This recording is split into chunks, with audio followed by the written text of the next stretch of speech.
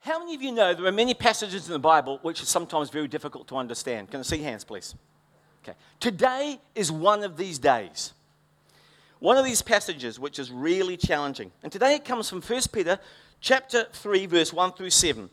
And one thing you've got to ask yourself as we look at this today is, do the difficult passages contain timeless truths or not? Today, they contain timeless truths about wives and husbands.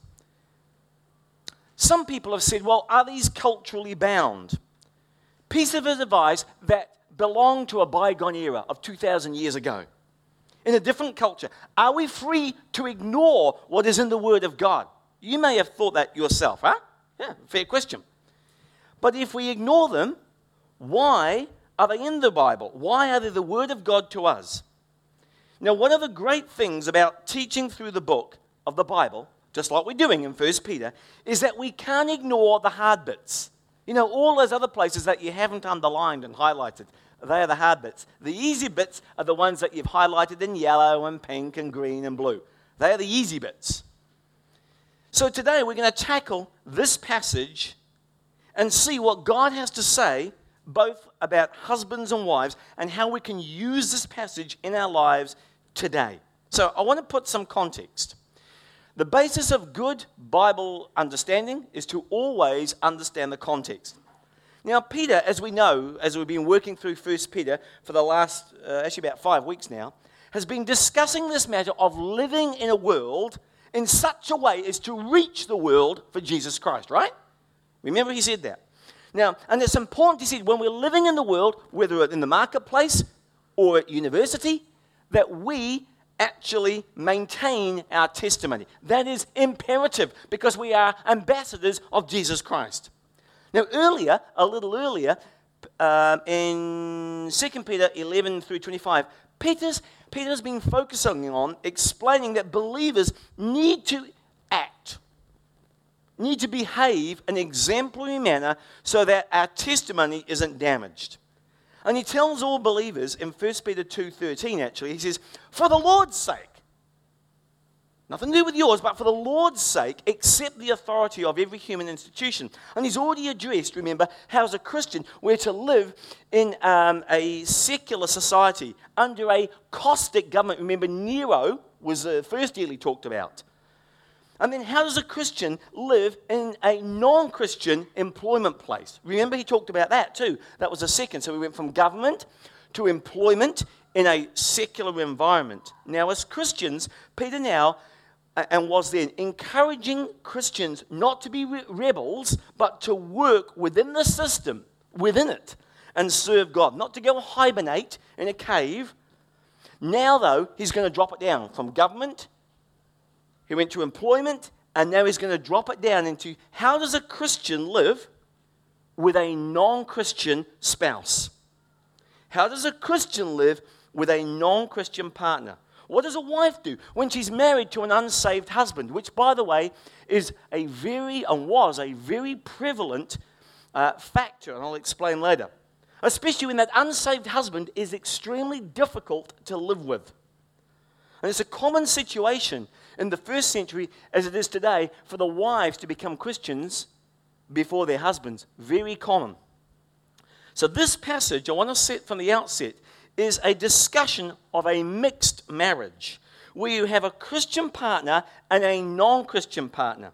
And this portion of Scripture sets out the larger context he's just talked about. So in the bigger context of submitting to government, submitting to employers, we've already been through that, he now comes down to 1 Peter 3, 1 through 2.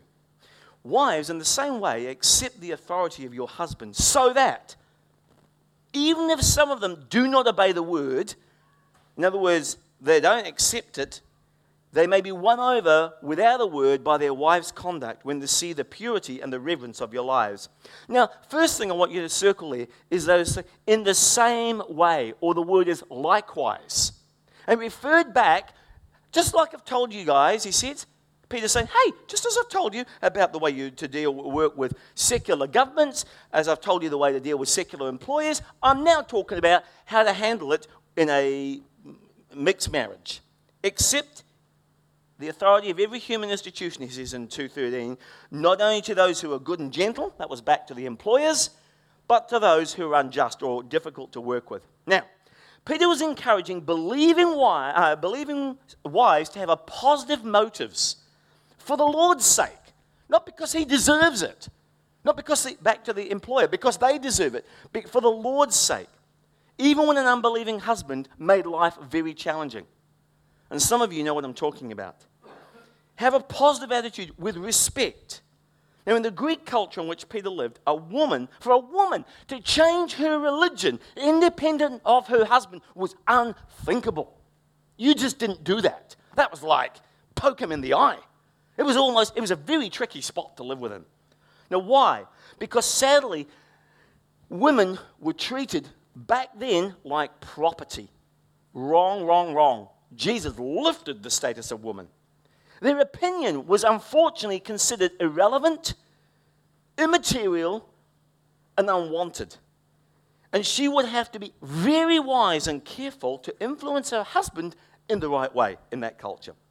So what Peter's initially portraying is that she needs to work within the authority of her unbelieving husband in obedience to Christ to keep harmony in the family and to encourage unbelieving husbands to believe. That's the objective, to help them believe. That is the objective. So, now I need to clear some things up. I'm going to say something about this, and then at the very end I'm going to quote from one of my interesting and very learned friends. But I want to clear a few things up here because there's a lot of nonsense talked about this passage of Scripture.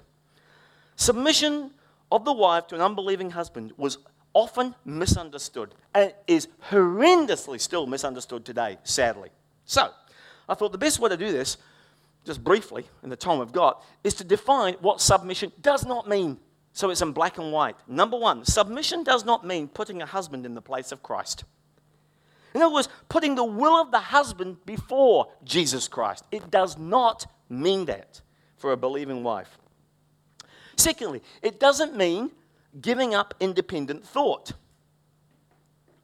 In other words, that you must agree with your husband on every issue. That's ridiculous. I think that's la-la land. That's delusional. Even on things in the Christian faith.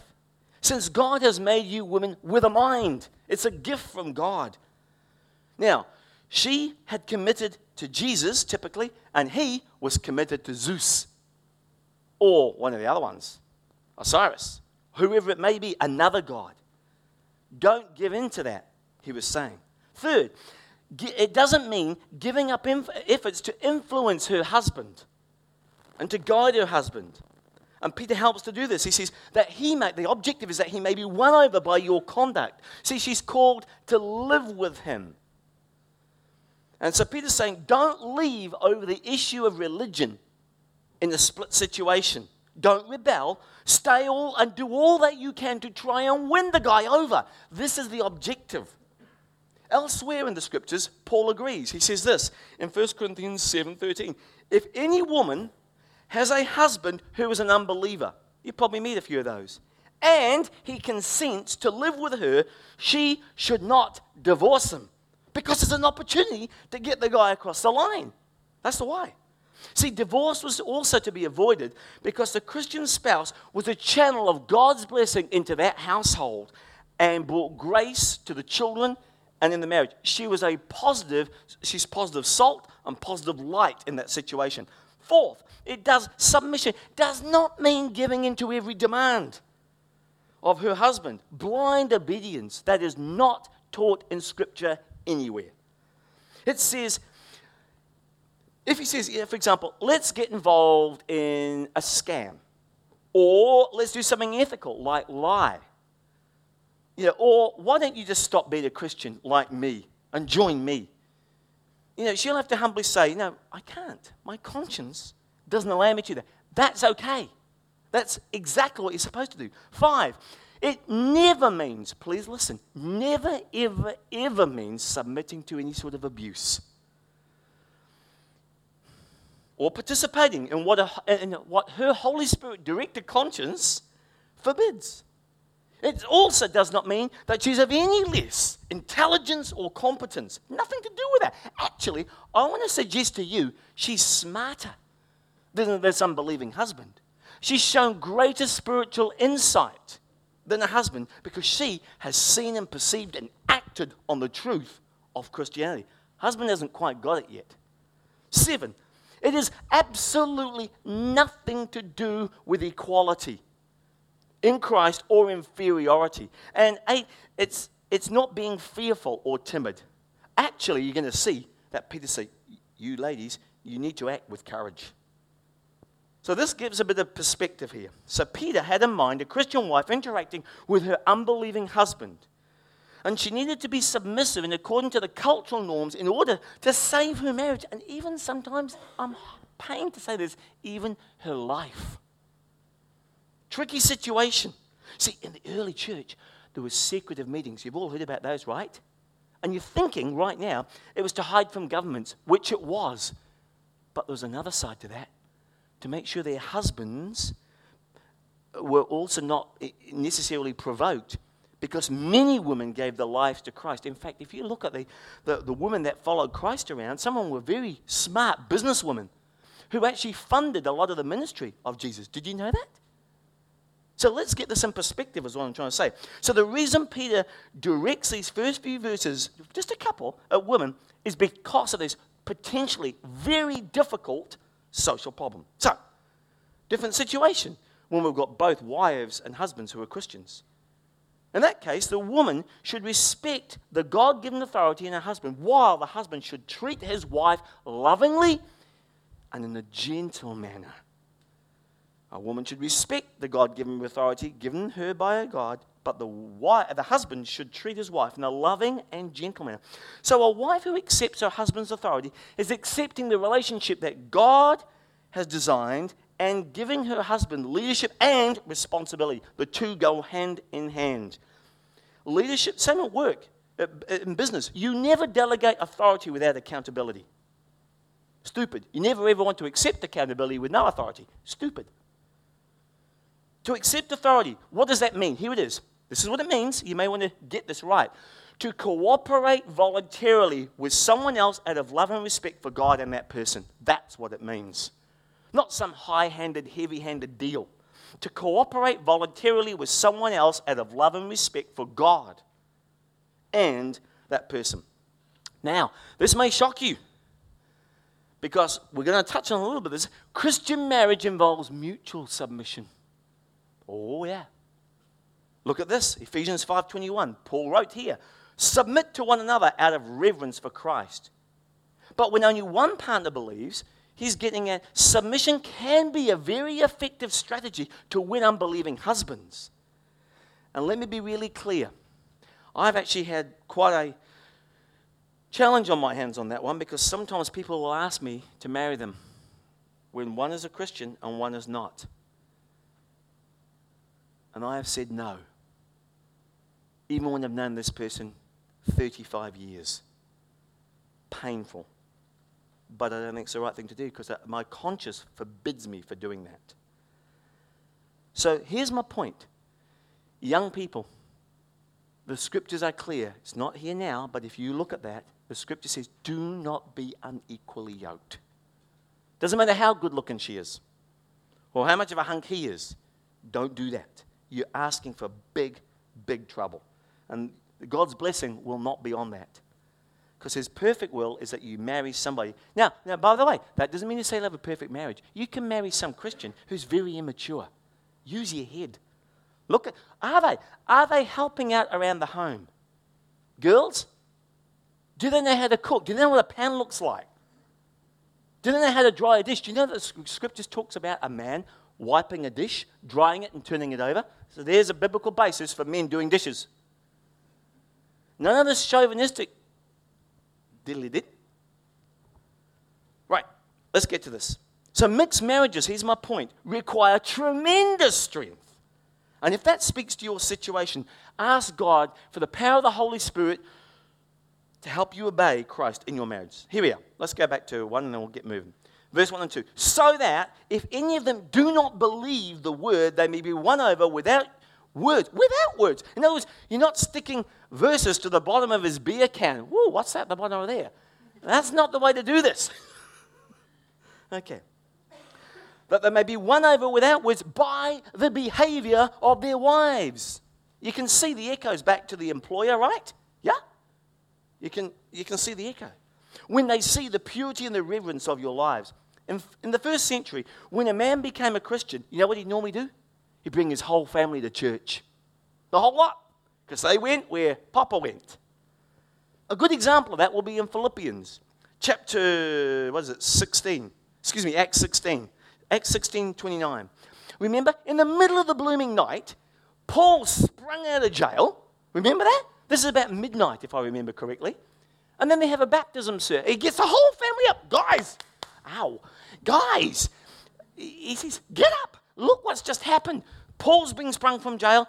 And he was so overawed by this, he gets the whole family, including all the kids out of bed. And you know what they do in the middle of the night? Probably about 3 a.m. What's that, Denise?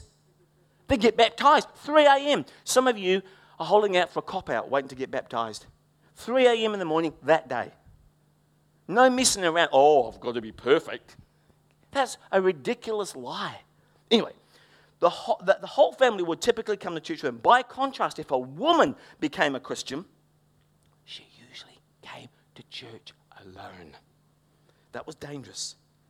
Under Roman law, the husband and father had authority, just under the Roman law, over all the members of his household, including his wife. And a wife who demanded, I'm out of here type of style, her rights as a free woman in Christ, could endanger her marriage and even, sadly, possibly her life.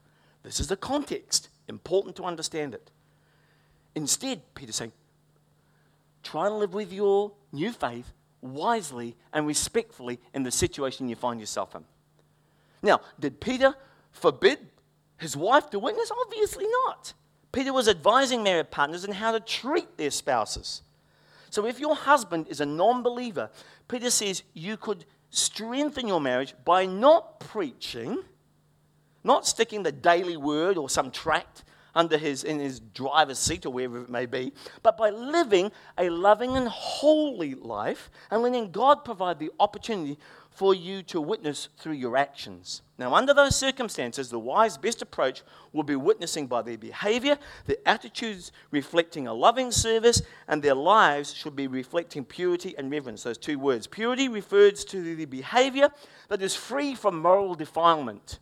That means the wife should be pure for the husband's sake, but also they would have to disobey when the husbands asked them to do something morally wrong, for example, in some of the pagan practices, which were very wrong. Peter was saying, don't put up with that. Reverence is the same word as respect. Do so with respect. So those wives really needed to be wise. Now, by being exemplary wives, they would please their husbands. At least, if that happened, the men would allow their wives to continue practicing their strange, weird religion. They'd allow that. But at best, their husbands would join them and become Christians. So, next section is verse 3. Your beauty should not come from outward adornment, such as braided hair, the wearing of gold jewelry, and fine clothes. Now, writing to Christian wives here, Peter took particular note of their concerns. These women wanted to be attractive. Good thing to do. As in the case today, though, society's focus was on outward adornment. I did a bit of reading around the history for all of this. You would not believe. A lot of the women had purple hair in those days. Purple. Wow. That was expensive, as Denise pointed out to me. So, there's no different there. They were trying to achieve worldly beauty by hairstyles and jewelry and clothes. I understand that. Same today. But Peter contrasts something here, putting beautiful things on the outside compared to the natural inner beauty that a Christian woman should have because of Christ. Note, not that women should not braid their hair or have gold jewelry. That's not in the text. Or nice clothes. Not at all. He is not saying that. This passage was just saying this. Let that, your outward, let it not be your insistent preoccupation to the disregard of the inner beauty. Does that make sense? That's what he's saying. Next verse, verse 4. Rather, on the contrary, he's saying, let your adornment be the inner self with the lasting, circle that word lasting, beauty of a gentle and quiet spirit, which is very precious in God's sight. Not in the world's, but in God's sight.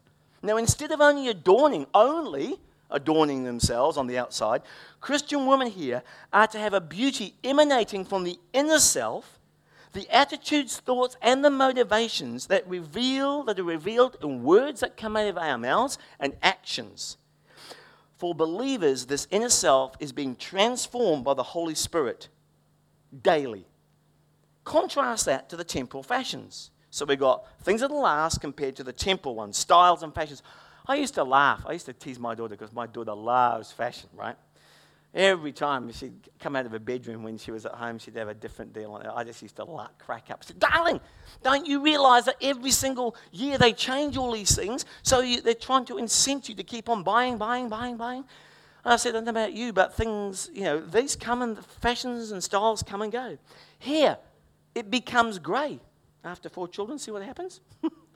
Okay, jewelry gets lost. I've already lost one wedding ring, water skiing. And clothes wear out.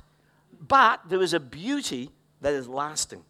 Now, this word lasting, Peter uses here intentionally. It's used in the New Testament to describe the heavenly realities that will remain for eternity. That's the word lasting. It's not just, don't blow that word off. See, words are symbols of thought. And if we misunderstand the word, our thinking will be wrong.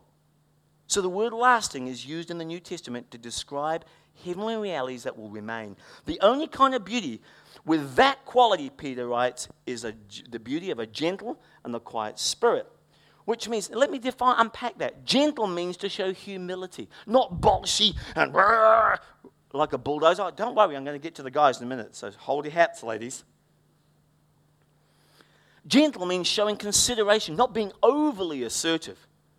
You met those people, guys and girls, who always have to be on the top of the pile, always have to be right, overly competitive. Anything you say, they challenge. You met them? That's what he's getting at here.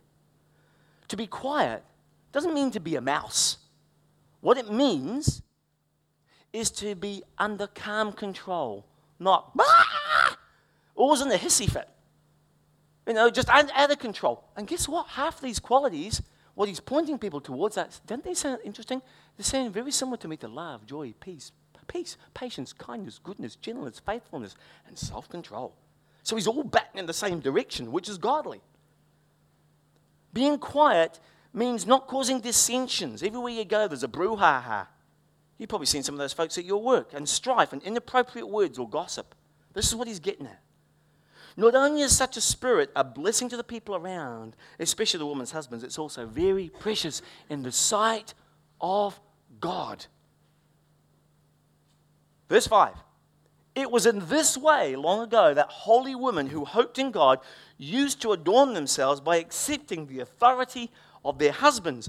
Thus Sarah obeyed Abraham, calling him Lord. Now, it was in this way refers back to being adorned with gentle and a quiet spirit.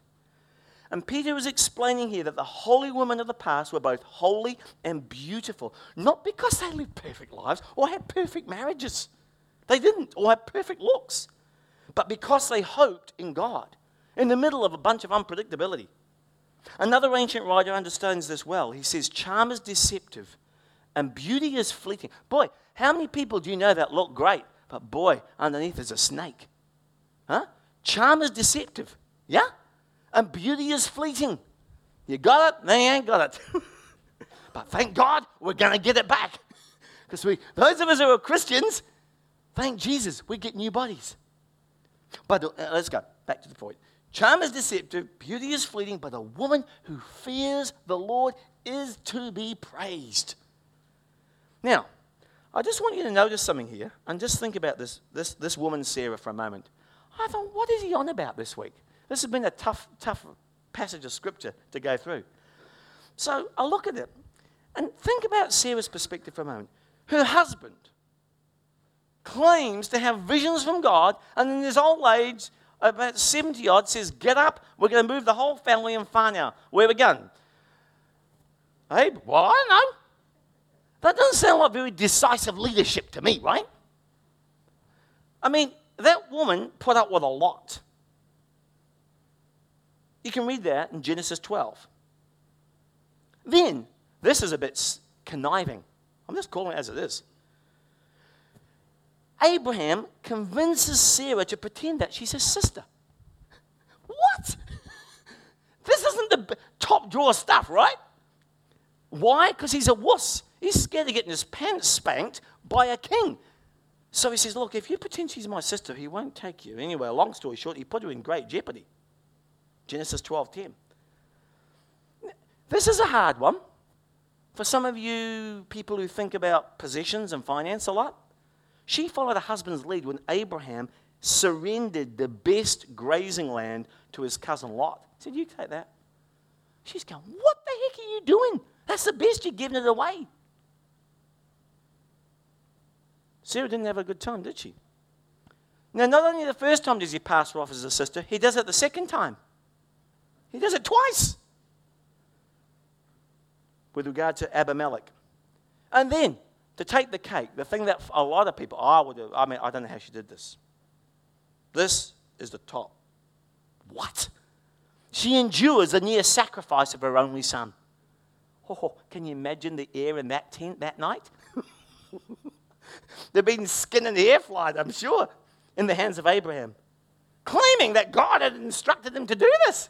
That is one hard sell. So, from Sarah's point of view, you can understand that she could appear to be married to a man who was unpredictable. Let's get up and go. Devious. Hey, telling me you're my sister. Foolish.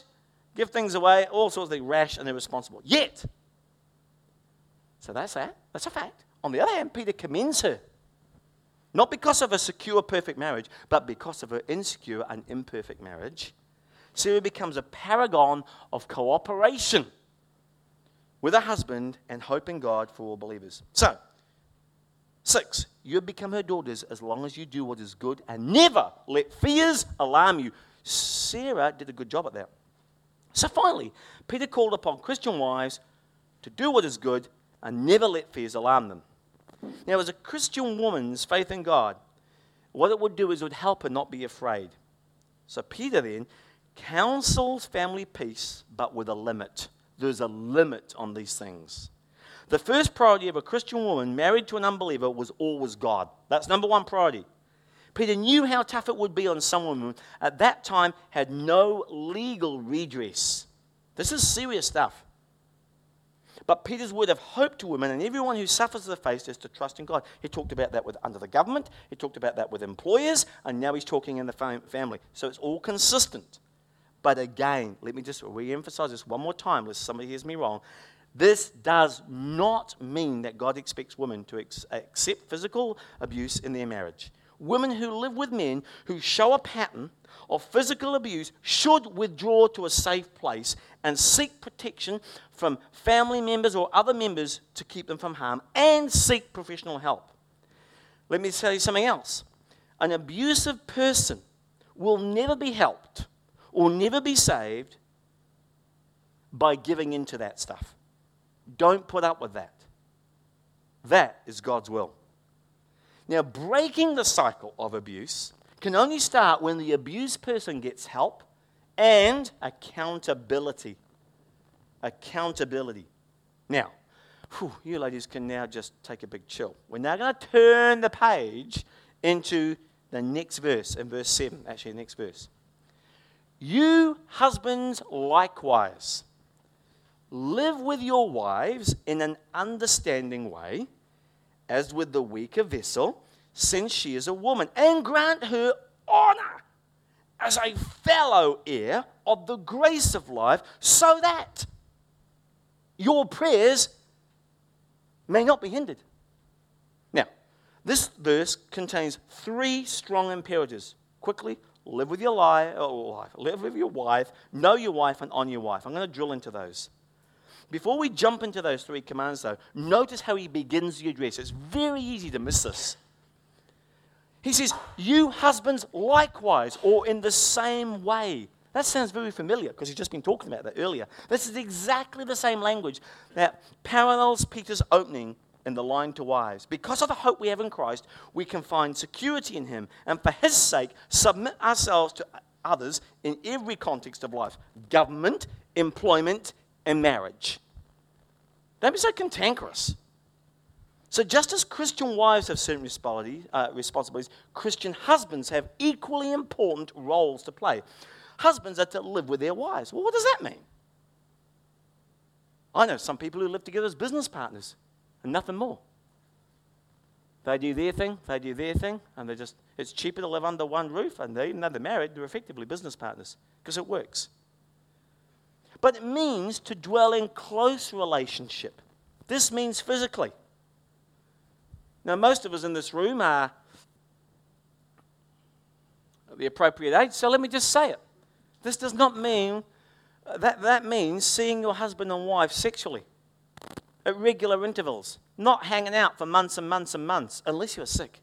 Or, as the Bible says, unless you're committed to prayer, but I guarantee you ain't praying for 3 months on end. So let me just say that. Emotionally, close, not distant.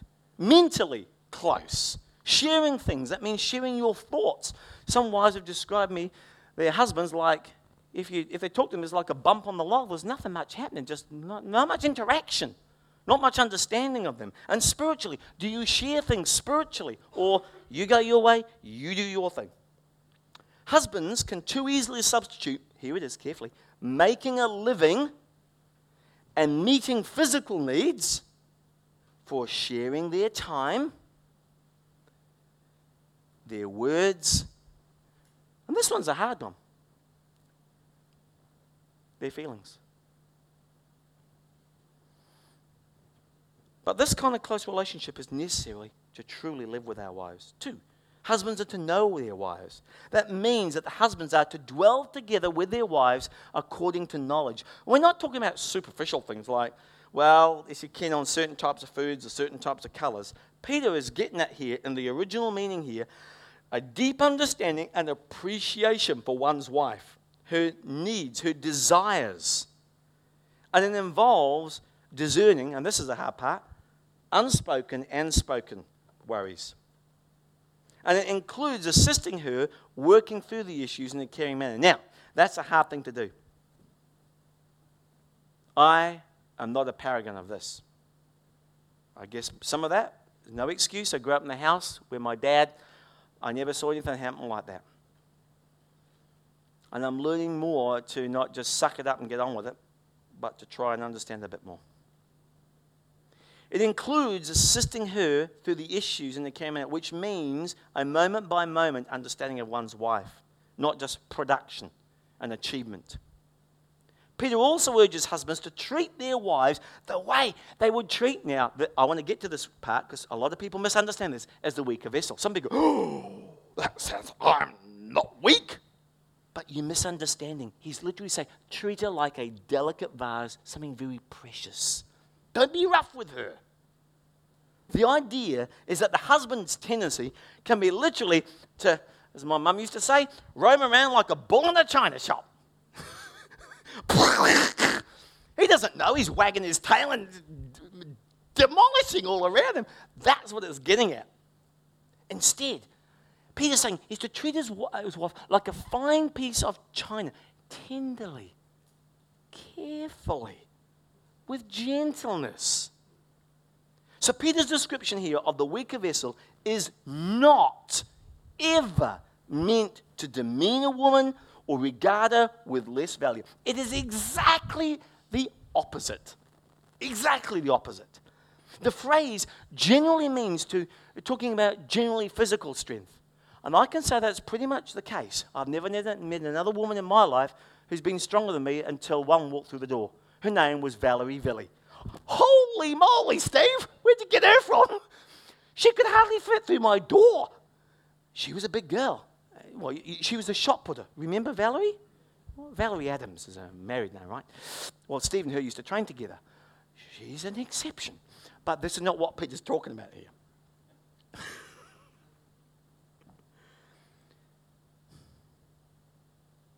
So when Peter calls on husbands to understand their wives, treating them as one would treat a delicate vessel, he has in mind a woman's needs for physical care and protection. Be careful with that vase.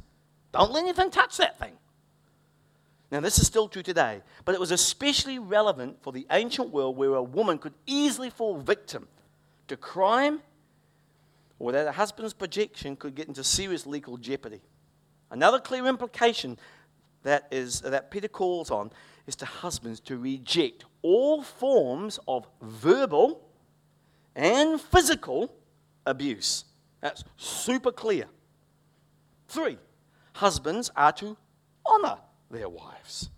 Now, at this point, Peter makes it really clear that he views women as honorable, and let me be really clear on this, equal partners in the marriage relationship. There's some stinking thinking about this around, and it needs to be cleared up with the scriptures. God's word sheds light into it. Husbands are to assign their wives a place of honor. And a man's top priority should be his wife, occupying the greatest place in his heart. Because what happens, I've noticed, having married or performed the ceremony, that sounds like I've got multiple wives, having married many women, I have seen where a man starts off with absolutely the right intentions. And he gives his heart to that woman, and they're doing all right, that things. And then let's roll down the road 5, 6, 7, 8, 9 years. And all of a sudden what I've seen is that, yeah, he's still doing the deal, but his heart is now after his business. His heart now is after some new venture, new conquest. And that freshness and that top priority in his life has been swapped around. It was his wife, now it's whatever the next project is. That's what he's getting at here. Also, in his schedule. So the way to test that is simple. Whip out the diary. Is there anything in your calendar this week? Don't put it in now. That's got some time for your wife. Anything. And it's up to you to initiate it. Don't wait for her. Men, we're called to initiate. If in your marriage somebody's always saying, if it's a woman that's saying, let's do this, let's do this, let's do this, there's a problem. You need to initiate in your marriage. You're the one that should be saying, let's do this. She may say no to a lot of them, but at least you're initiating. Find one that she will work with. So husbands are to assign their wives a place of honor, and a man's wife should be his top priority in his schedule as well. If she's not in there, I would suggest to you, she's probably not up there. And it's good for all of us, me included, to reprioritize that. When I was an executive, my days were ridiculous. 300 emails a day. What I used to do is before the week started, I'd have the calendar up. And I'd say one thing I wanted to do with Stephen this week, and I'd put it in the diary. Another thing for Helen, just one thing for Josh, one thing for Kimberly, and one thing for Nathan. That's it. That got in before work got a piece of me. Then if somebody wanted to know something, sorry, can't do that, I'm there. So in other words, there's some integrity. The important things that my life's work is just a means to an end. Put the things that are important in your calendar first. And Peter's saying, make sure your wife's there. A man who respects his wife will protect her, will honor her, and will help her. He will respect her opinions, listen to her opinions. May not agree with them all, that's okay. I don't even agree with my own ones sometimes. Be considerate of her needs.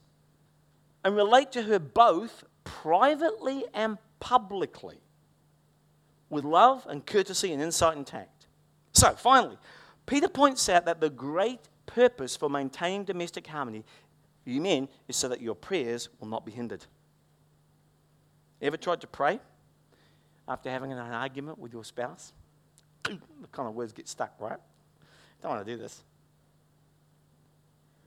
That's probably not a bad thing.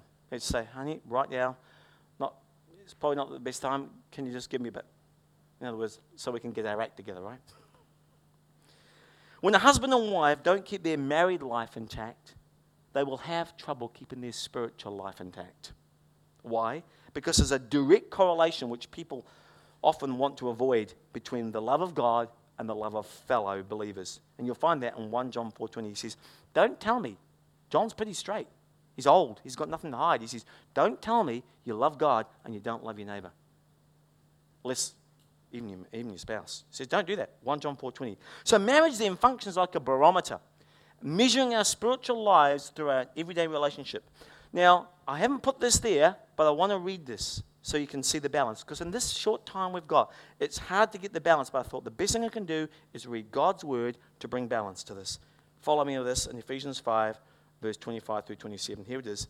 This is now to the husbands again. Husbands, love your wives, as Christ loved the church, and he gave himself up for her, that he might sanctify her, having cleansed her by the washing of the water of the word, so that he may present the church to himself in splendor, without spot, wrinkle, or any such thing, that she may be holy without blemish. In the same way, husbands should love their wives as their own bodies. He who loves his wife loves himself. The two shall become as one. For no one ever hated his own flesh, but nourished it and cherished it, just as Christ does the church, because we're members of his body. Therefore, a man shall leave his father and mother and hold fast to his wife, and the two shall become one flesh. This mystery is profound, and I am saying that it refers to Christ and the church. However, let each one of you love his wife as himself, and let the wife see that she respects her husband. So in a sentence, love and respect. That's what that's saying. Now, whenever we interpret these passages in their correct biblical, historical context, we'll find that these truths transcend culture, personal preference, and human wisdom. And everything we do in the Christian life is to be governed by a godly, Christ-honoring, Christ-like behavior that demonstrates humility and gentleness and patience and tolerance and love and mutual submission. We should look to the one perfect example for this, of humility and submission. Of course, that was Jesus. This means, as we wrap this up, wives should treat their husbands with respect. Children should cooperate with their parents. Employees should work for their bosses with sincerity and integrity. Husbands should love their wives and humbly lead the family like Christ modeled for us. Because remember, Jesus said, I did not come to be served. I'm the king. Serve me. He actually says in Matthew 28, the Son of Man did not come to be served, but to serve, and to give his life as a ransom for many. Now, frankly, I want to finish this with a zinger from one of my friends. Some men have co-opted some verses in the scriptures, not all, some, to justify taking unfair advantage of their wives and neglecting the self-sacrificing, loving nature of the servant relationship which God has called us to do. Let me give it to you. It's not on your outline. John Stott, he sets us straight on the record. He says this: we have to be very careful not to overstate this biblical teaching and authority. It does not mean that the authority of the husbands, parents, and masters is unlimited, or that wives or children and workers are required to give unconditional obedience.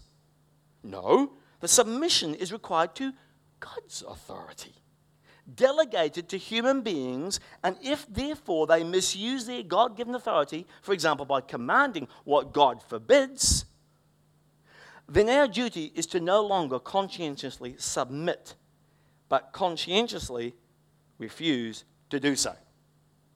I hope that's clear. All of us long to be loved and nourished and cherished. So let's bring these attitudes and actions into our marriages and ask Christ to transform them into a mirror of his wondrous grace. Let's pray.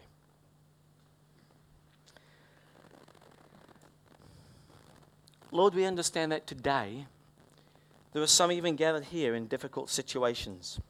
And so we pray today, not even so much for the direct salvation of the partner right now, as we pray for the virtue of that Christian in the marriage.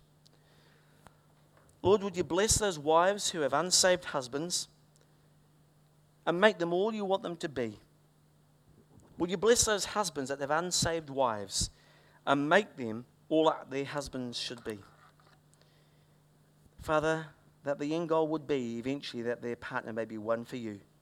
And in order that their prayers for salvation of their mate may not be hindered for Jesus' precious sake.